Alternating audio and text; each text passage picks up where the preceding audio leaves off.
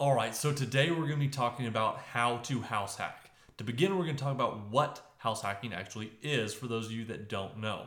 So, a house hack is instead of buying a single family home when you go to buy a place for you to live in, you're going to look at a duplex, a triplex, or a fourplex. You're going to take those extra units that you're not living in and rent them out to help cover some or all of your mortgage and ultimately try living there for free. Now, the reason why it's very important for a duplex, triplex, or fourplex is when it comes into lending specifically. When it comes to lending, these types of properties are multifamily, but they're still considered residential. You don't get into commercial properties until you get to a 5 unit or above. So, what that means for you is you can still possibly get an FHA loan for these and put maybe 3.5% down. So, you can leverage your FHA loan for a much larger loan, possibly. You still got to be approved by your credit, but that way you can leverage out and get a bigger property or property that's going to make you income or at least cover your living expense. So, I'm going to use an example of a property in South Carolina, Rock Hill specifically, and walk you through how that would work.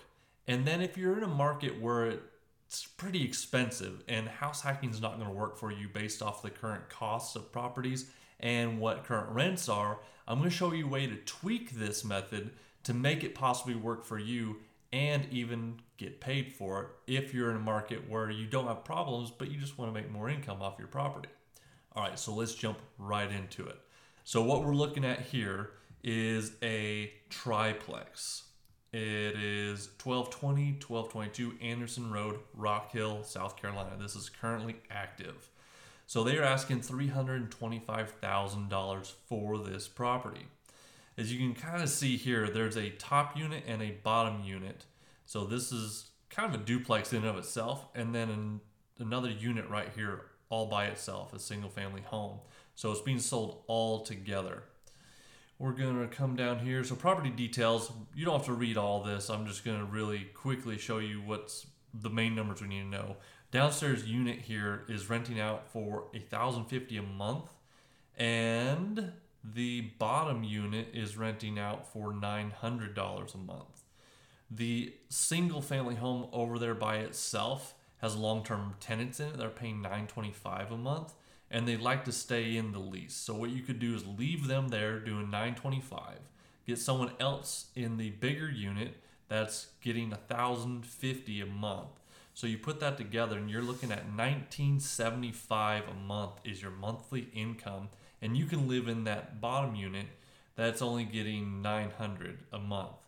Or I'm sorry, that's the top unit. So if you live in that one, you won't make that money, of course, but just renting these two out long term, you're going to look at $1,975 a month is your gross income. So coming down here, we're going to just use their calculator. What it's showing here is a 20% down, and this would be the best possible scenario. If you had saved up 20%, this would really make this work very well because you would only be paying $1,385 a month, and you could do a couple hundred for repairs and a couple $100 a month for maintenance or capital expenditures. You want to save up for whenever the HVAC goes out or replacing the roof. So that would be about $400. So that would put you right at about $1,785, and you have $1,975 coming in a month. So you would be cash flowing $200, putting $200 in your pocket to live in this property. Now, I was talking about the FHA loan. So if we did 3.5%, that's going to raise your monthly a lot higher. So by the time you have principal, your property tax, your home insurance, you're at $1,883.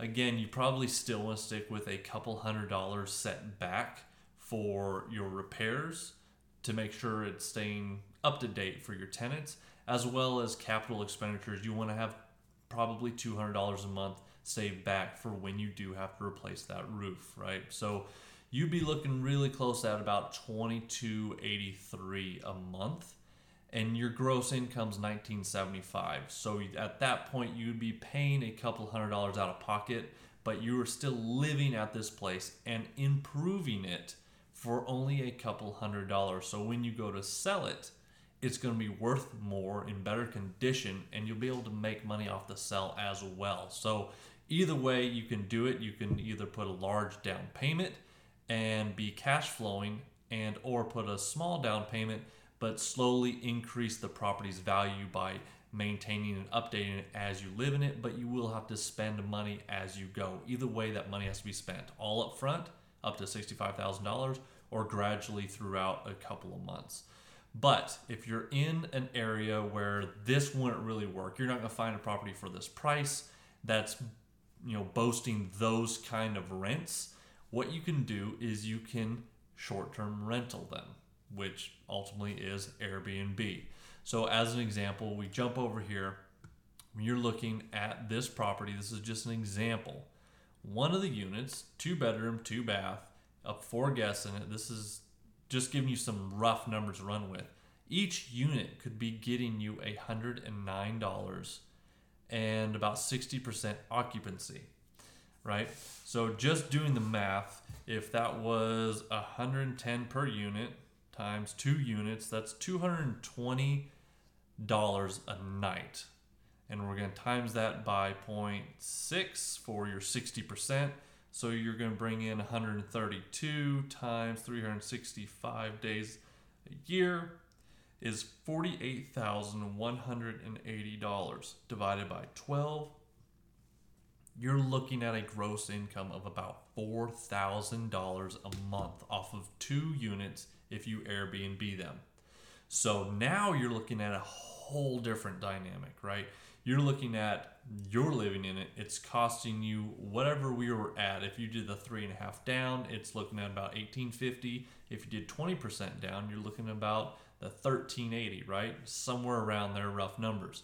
So with that kind of mortgage payment and Airbnb 2 of the units out while you live in 1, you could be making a gross income of $4,000. Of course, you still need to take into account what it's going to cost, how much you're going to set aside for repairs. You're going to have a lot more foot traffic with people coming in, going out, coming in, going out, as well as you're going to want to spruce the place up a lot more to be a lot more attractive to short-term renters, people that want to stay there just for a couple nights. They like it a little bit nicer than long-term. So you also got to look at this cost coming in. There will be a lot of upfront cost. You'll make a lot of money in the back end, but the front end you got to put up a lot of money because you're going to have to furnish this property. Each unit will need to be furnished. That's what Airbnb does. So whereas long term you don't have to do anything, just rent it out, Airbnb will have to be staged, furnished, decorated, everything that would be attractive to someone that's going to stay there for the night. So this is my way of getting around some of those markets that aren't very strong as far as rent is concerned, long-term rent, but the property prices are really high. And we see a lot of that in Charlotte where I'm currently at. So as you can see, I use this subject property was in Rock Hill, South Carolina. So that's within about a 35-mile radius of us. I think it's 30 miles, 25 or 30 miles from Charlotte City Center. But that is how you house hack. You find a duplex or a triplex like this or a fourplex that's within your range after you get pre-approved, within your purchase power. Find out what the rents are, if it's in good condition, and then you live in one of the units. You get a 30-year mortgage on the property. You rent the rest out.